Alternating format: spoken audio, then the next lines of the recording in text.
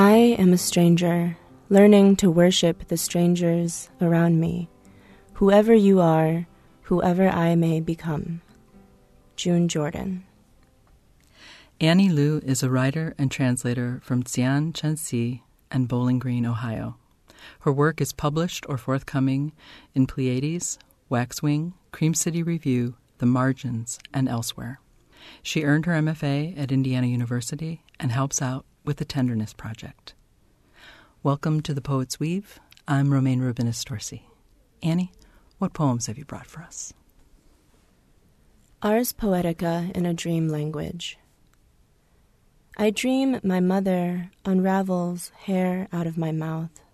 In English, she asks me to speak Chinese, coils the hair into a dark gloss, whorled in her palm.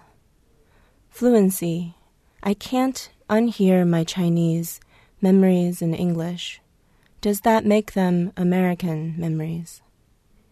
The word ravel means the same thing as its opposite, to entangle or disentangle, render incoherent or make plain. And now, in this dream, she leaves me to muddle her hair from my mouth. A thin silk, slick with saliva, I render into shapes that look nothing like her. Once but no longer, ravel meant to waste, spoil, or destroy a thing as by pulling a fabric into threads.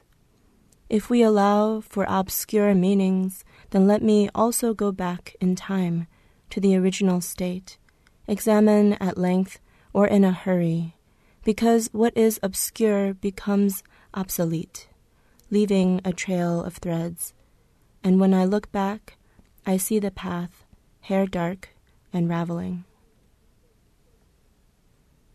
Lian Qiao, Forsythia suspensa, or weeping forsythia, a flowering shrub taken from China by European botanists who gave it another name.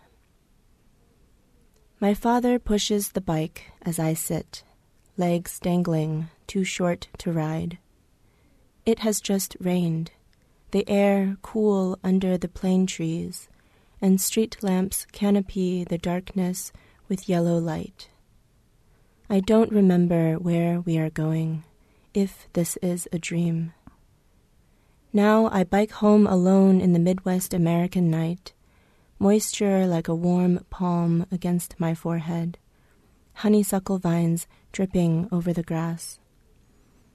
For years after I left Xi'an, I mistook honeysuckle for Lian Qiao and gave its nectared scent to my weeping native plant, which is itself scentless.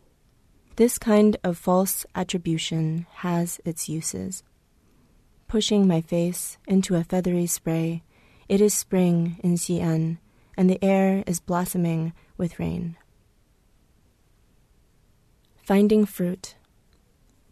There are fruit trees in Xi'an, and there are probably some left even now, though it's hard to imagine, with the smog and construction, and men motoring along sidewalks, ripping old ladies' gold earrings right from their ears. Lining the streets of the foreign language university, trees bore apricots and walnuts for anybody to pick and eat. Small and hungry, I got good at finding long sticks. I found fruit years later in the northeast kingdom of Vermont. Bushes of black, blue, and elderberry, and all fall of that year I walked the crab-apple highways with a bag, lonely for sweetness. Against my side, the fruit jostled and rolled like baoding balls, the kind my uncle could spin without them ever touching, silver flashing in his palm, staying warm long after he had set them down.